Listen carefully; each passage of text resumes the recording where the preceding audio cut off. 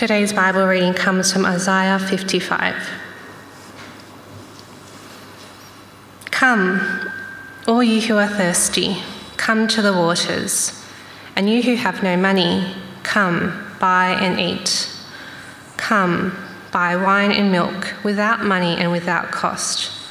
Why spend money on what is not bread, and your labour on what does not satisfy?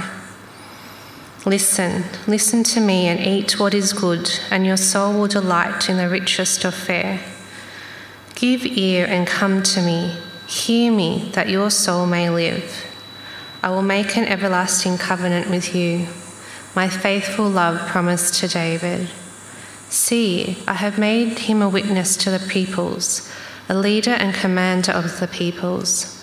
Surely you will summon nations you know not, and nations that do not know you will hasten to you, because of the Lord your God, the Holy One of Israel, for he has endowed you with splendour. Seek the Lord while he may be found. Call on him while he is near. Let the wicked forsake his way and the evil man his thoughts. Let him turn to the Lord, and he will have mercy on him, and to our God, for he will freely pardon. For my thoughts are not your thoughts, neither are your ways my ways, declares the Lord. As the heavens are higher than the earth, so my ways higher than your ways, and my thoughts than your thoughts. As the rain and the snow come down from heaven and do not return to it without watering the earth, making it bud and flourish, so that it yields seed for the sower and bread for the eater, so is my word that goes out from my mouth. It will not return to me empty, but will accomplish what I desire and achieve the purpose for which I sent it. You will go out in joy and be led forth in peace. The mountains and hills will burst into song before you, and all the trees of the field will clap their hands. Instead of the thorn bush will grow the pine tree. Instead of the briars, the myrtle will grow. This will be for the Lord's renown, for an everlasting sign which will not be destroyed.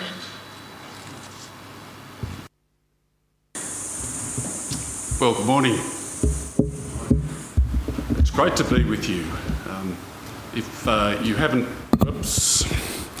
If you haven't met me, my name is David Coy, and Jeff Reed has asked me to offer some help to you through the difficult journey that you've been through recently. My wife is Noreen. She's sitting quietly down there, and I hope you get to meet her. My hope is that in the weeks ahead, I'll get to meet up with you each as far as possible. I'd love to hear from you. I'd love to hear about you and your story. The sort of short and easy way to get you my phone number and my email address is on my business card, and as you go out today, please grab one. There'll be a pile out there. Grab one and take one, and give me a ring sometime, and we'll organise for us to meet up. I'm planning for the next couple of weeks at least to be here on Mondays, and we can meet up here or at a cafe or somewhere else. There might be other slots as well that on Sundays or other days that we might be able to work. But so please do connect with me. I'd love to talk to you and meet you. And I believe the Zoomers are on the camera here. Welcome to you.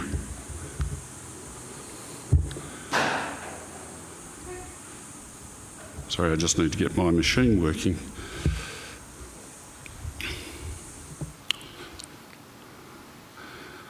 I wonder if you've ever been caught up in a spontaneous celebration. There are lots of celebrations in our lives, aren't there? There are birthdays, there are anniversaries, there's Australia Day, there's Christmas, there's the Queen's birthday, and so on. We know that they're coming generally, and we genuinely celebrate these in our own particular way, in various degrees. But there are some celebrations that grip our heart and just make us dance and sing spontaneously for joy. On the morning of Wednesday, the 15th of August 1945, it was announced that World War II had ended. Look at what happened in the centre of Sydney. The years of blood and tears had ended in resounding victory. Australia joined her allies in an outburst of rejoicing, the like of which her cities had never seen before. The pent-up emotion of 6 years poured out as a flood. Freedom was really theirs.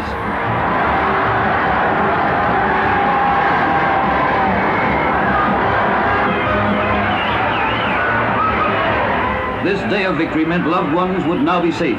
Families once again reunited to enjoy the things for which their men and women had fought. So let's go mad for one unforgettable day.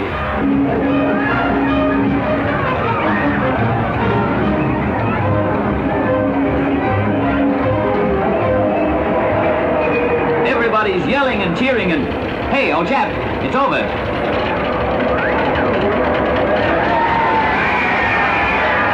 Tear up some paper, it's the thing to do. Telephone books, old posters, income tax forms, torn up and tossed around.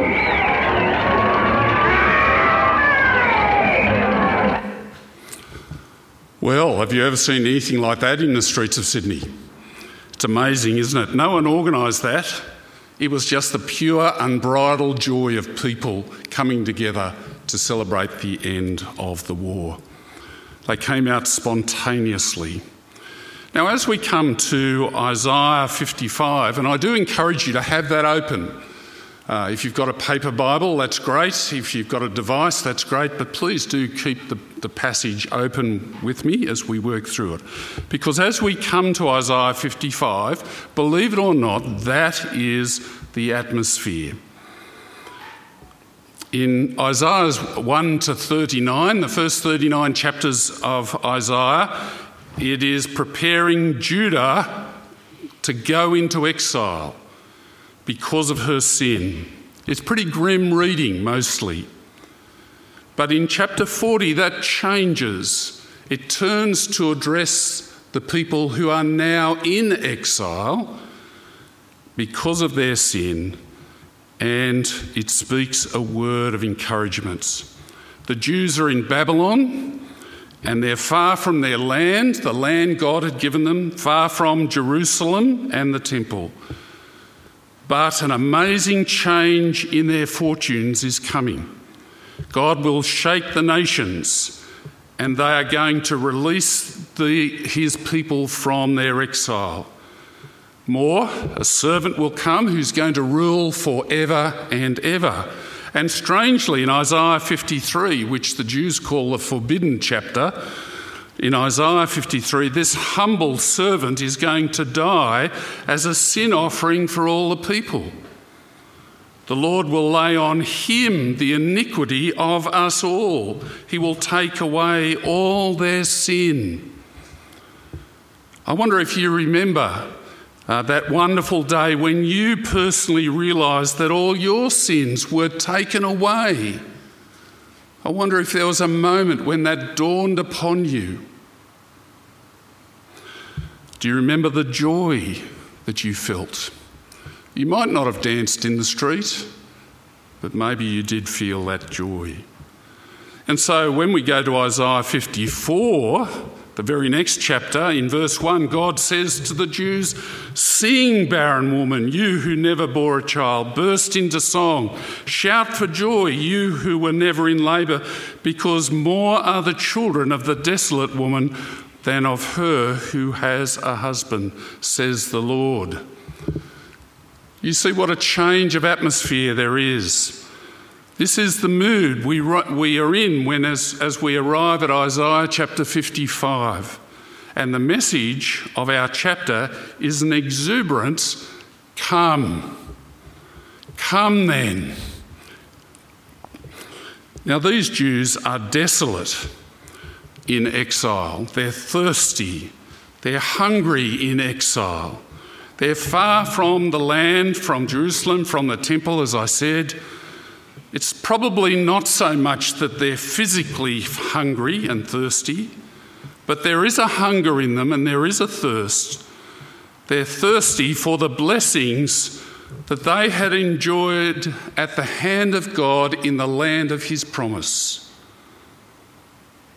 Isaiah cries out, "Come, what you ache for, that blessing is available to you in rich plenty. All you've longed for is available." If someone offers you a banquet, you might well ask, how much is it going to cost? The answer is that for this feast, you won't need money. It's free.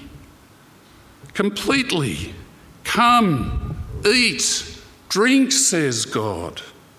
And don't waste money on anything else. God will amply supply the absolute best. So come. So look with me at verse 1. Come, all you who are thirsty, come to the waters, and you who have no money, come buy and eat. Come buy wine and milk, without money and without cost.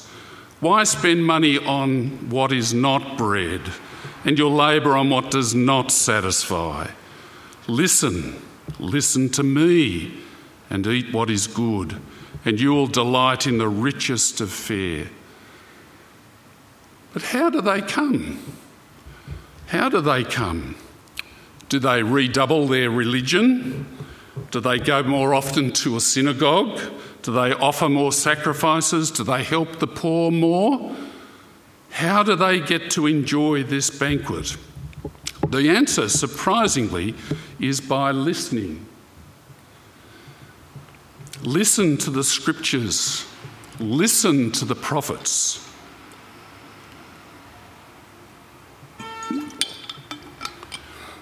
I wonder if you've ever had the experience where somebody has heard what you've said but not listened to you.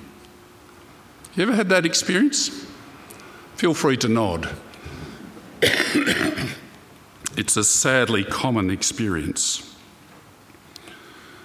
Well, that is what people do with God. That's what they did to God. And sadly, that is too often what we do to God.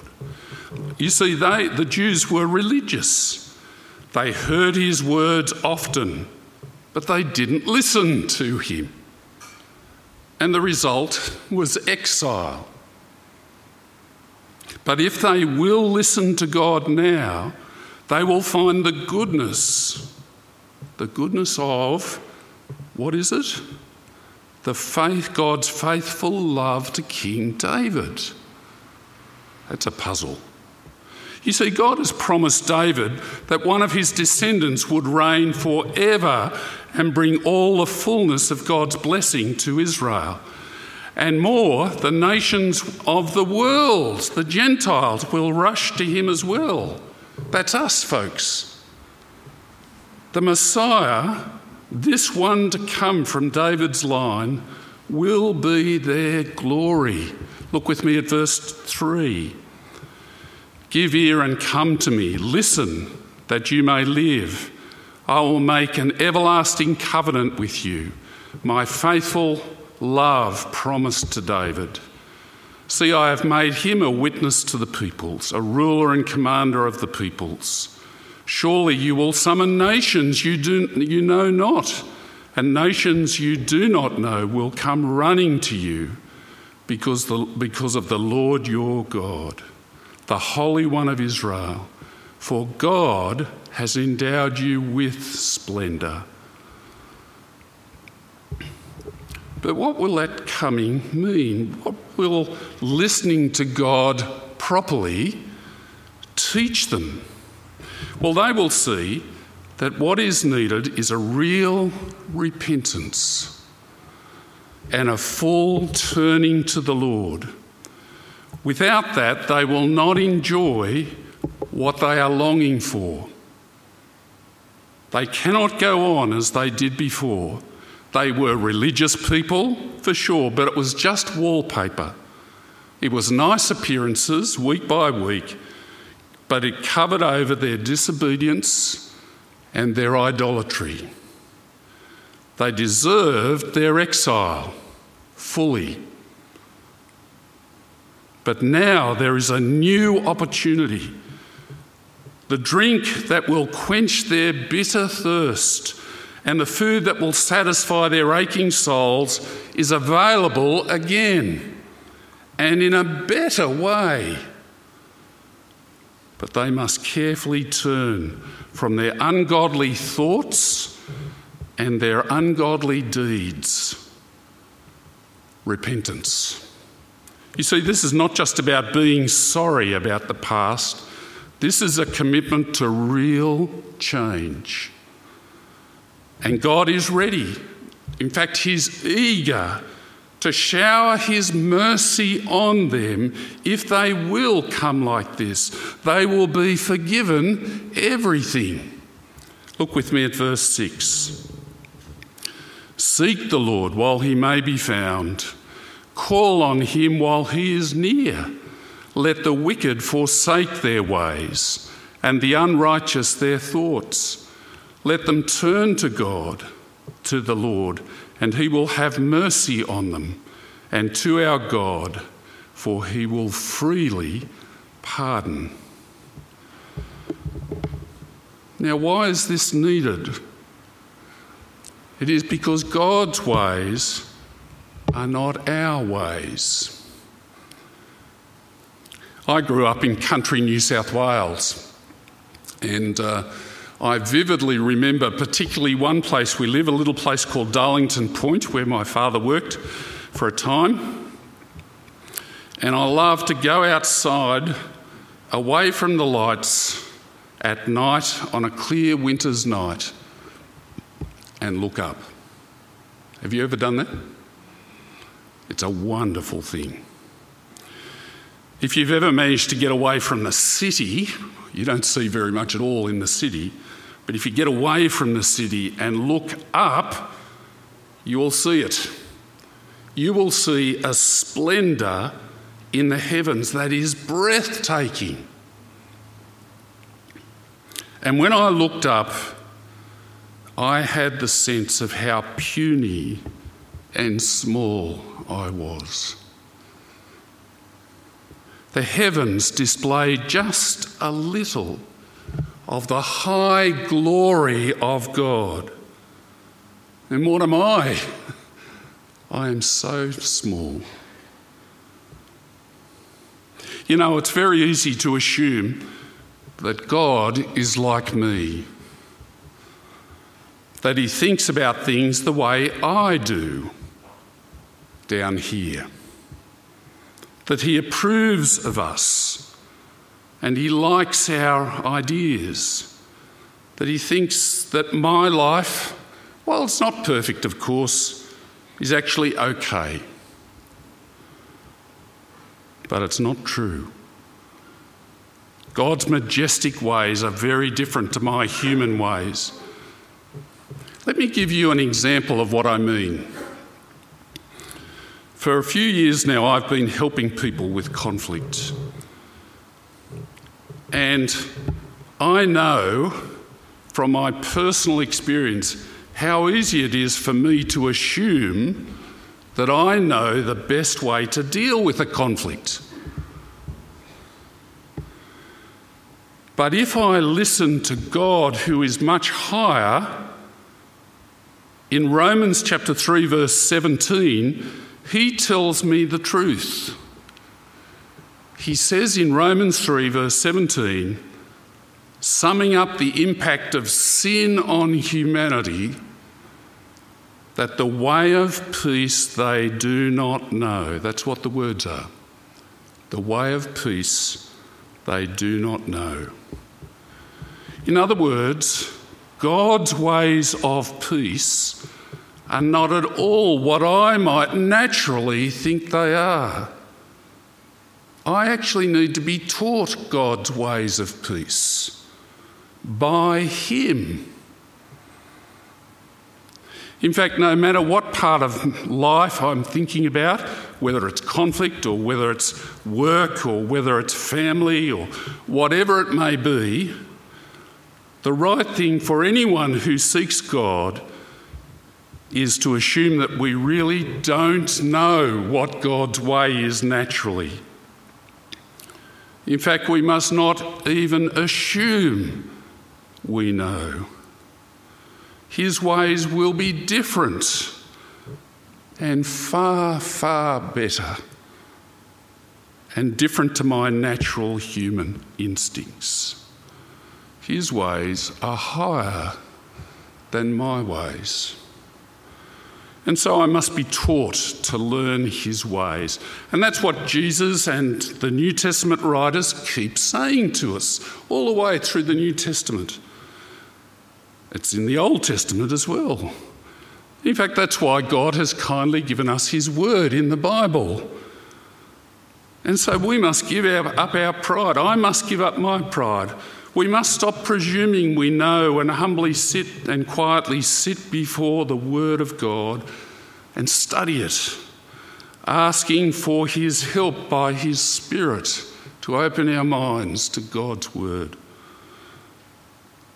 And our sinful self will fight it all the way.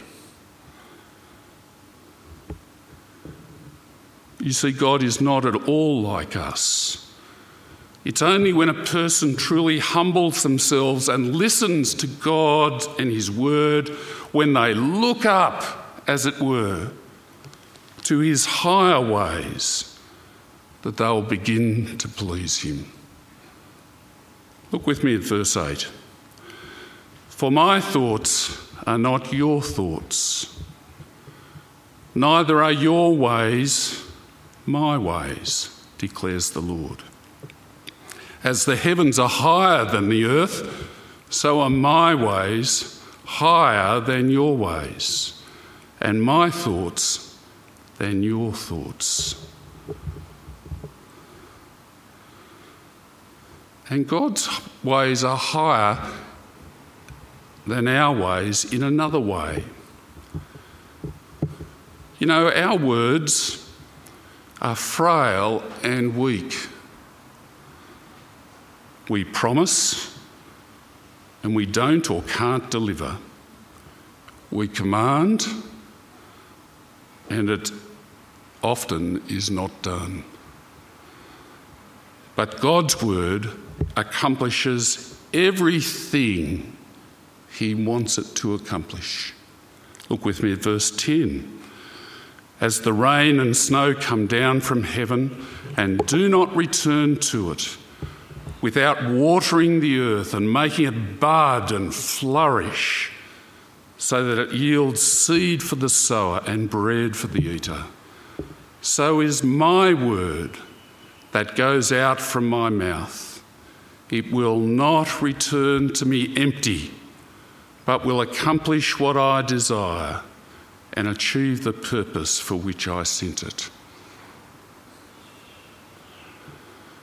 And God's sure plan is nothing less than a wonderful new creation. His plan is that this groaning creation which we experience, sometimes a little, sometimes in great pain, all of that is going to be replaced by a new heavens and a new earth. There's going to be a budding and a flourishing. We will be made new. And it will be the new world of peace. You know, the Hebrew word for peace, many of you probably know, is the word shalom. Shalom. And it is said to be the most important word in Jewish life. It's a word that means wholeness in body, in mind, in every relationship and circumstance. Wholeness. And the new world of peace, of shalom, will be to his glory. Look at verse 12. You will go out in joy and be led forth in peace. The mountains and hills will burst into song before you, and all the trees of the field will clap their hands. Instead of the thorn bush will grow the juniper, and instead of briars the myrtle will grow. This will be for the Lord's renown, for an everlasting sign that will endure forever. One of the things you'll learn about me is that I have a lung condition and I cough occasionally, I'm sorry.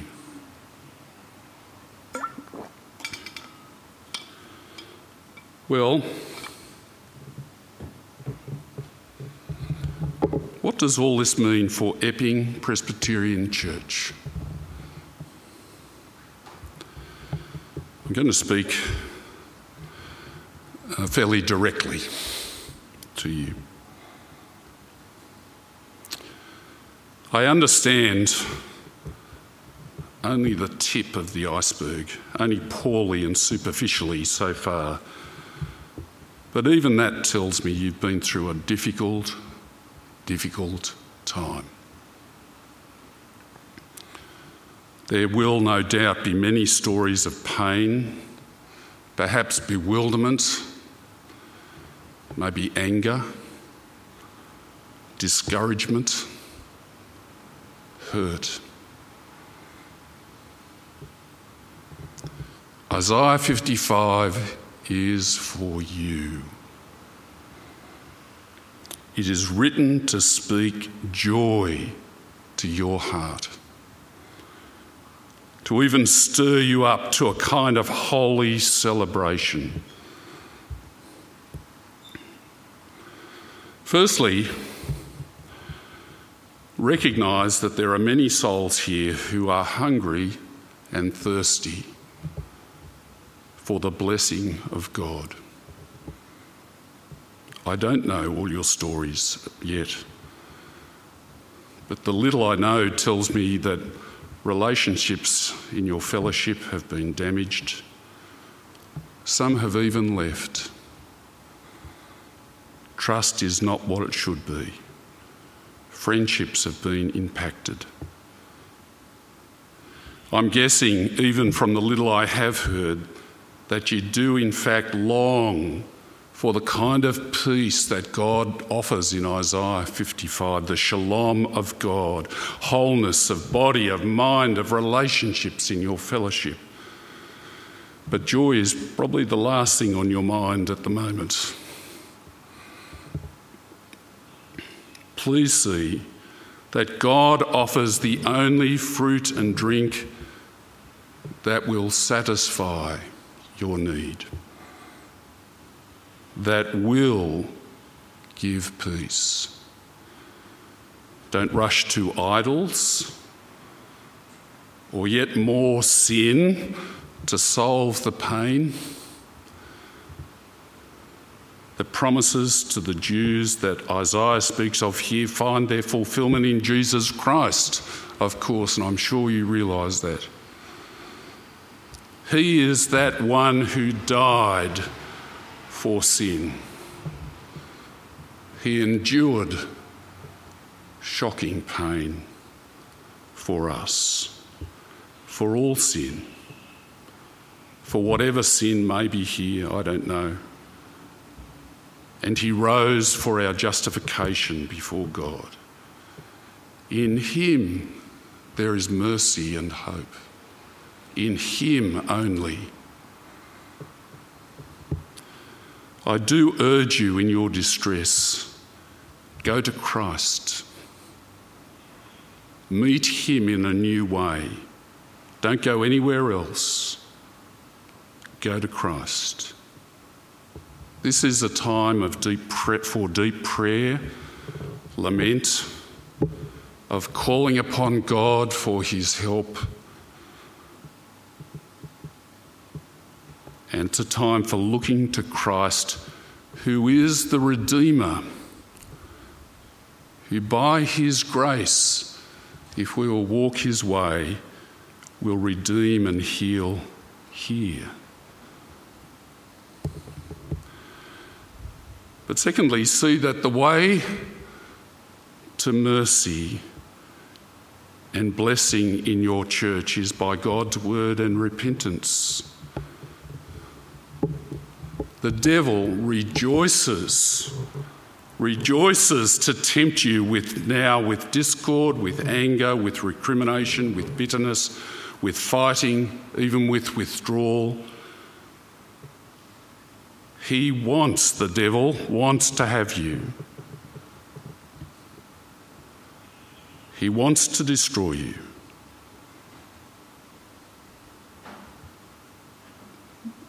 But he is nothing before God. And God calls us to something much higher.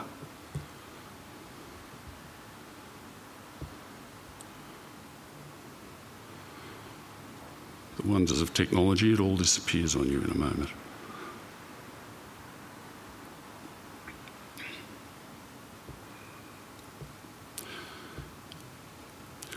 That higher thing that God calls us to, we've seen in Isaiah 55, is repentance. It will involve turning aside from our normal human solutions and pursuing his way here. Do you remember what Jesus taught us in Luke 13? Something like it is in Matthew as well. He says, "Make every effort to enter through the narrow door, because many, I tell you, will try to enter and will not be able."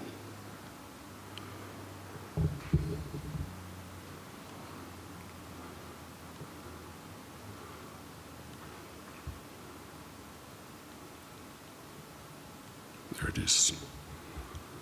Forsaking the sin in ourselves first, each one of us, is an essential part of this narrow path to reconciliation and peace. I'm hoping to speak more about that in the coming weeks, God willing. Each one working on reconciling with others, repairing relationships the way God teaches us, will require concentrated effort. It's not going to be easy. It will take hard work, maybe sometimes difficult work. And so we really need much prayer and strength and help from God. It is a mighty spiritual battle. But finally, know that the Lord has good purposes for you in it. He only has good purposes for you. Seems strange to say that. But have you realised in the Bible that God grows us individually and together through trials? A wonderful place to see that is in 1 Peter, if you want to look. God loves us. He disciplines the sons he loves. And this is how he builds us up. You, I'm sure, know these words from Romans chapter 8. And we know that in all things God works for the good of those who love him, who have been called according to his purposes. That's a verse for EPC. God works for the good of EPC through these circumstances. Now is the time to hold on to these words, to hold on to them dearly. While the evil one's work is evident, God has not lost control. His good purpose, we know, is to strengthen us through these trials. He wants each one to be more and more like our Lord Jesus, to deepen your maturity, your own holiness, your own sense of grace, and the richness and depth of your fellowship together. And as usual, he's doing it through a trial. Now, I realise that your head is probably still spinning from everything that has happened here. But I urge you to look trustfully to God with prayer, asking that his good purposes for each person in EPC and the whole church will be realised. Isaiah 54:5 has taught us that God's word is powerful and effective, and it does not return to him empty. There is, you see, a God-shaped opportunity offered to you here as individuals and as a church. An opportunity to grow yourself, to serve the people around you, and most of all, in this darkness, to shine out the brilliance of God's glory, especially in the redeeming work of Jesus. Don't look back bitterly, but look forward and pursue that opportunity now with all your heart and with all your mind and with all your soul and with all your strength. For God has promised that if we will pursue it, we will find his blessing and we will find that joy that makes our hearts sing. You know, much earlier when Israel were on the edge of the promised land, Moses called Joshua, who was to be the new leader. He called him to him and he said this in Deuteronomy chapter 31, verse 8. He said, "The Lord himself will go before you. He will not leave you nor forsake you. Do not be afraid. Do not be discouraged." As you seek to move forward now to heal what is broken, please take hold of these words. Make them God's promises to you and the theme of all your conversations together. Let me pray. We thank you, Father, that you speak hope in darkness and difficulty. We thank you for the rich blessings you have in store for your people. But we know the tempter always wants to drag us into the world and into sin. Help us, Father, to set our minds on things above, the higher things, and to pursue them. And Heavenly Father, we pray that you will give us courage. Help us not to be afraid. And we thank you that you will not leave us and not forsake us. Amen.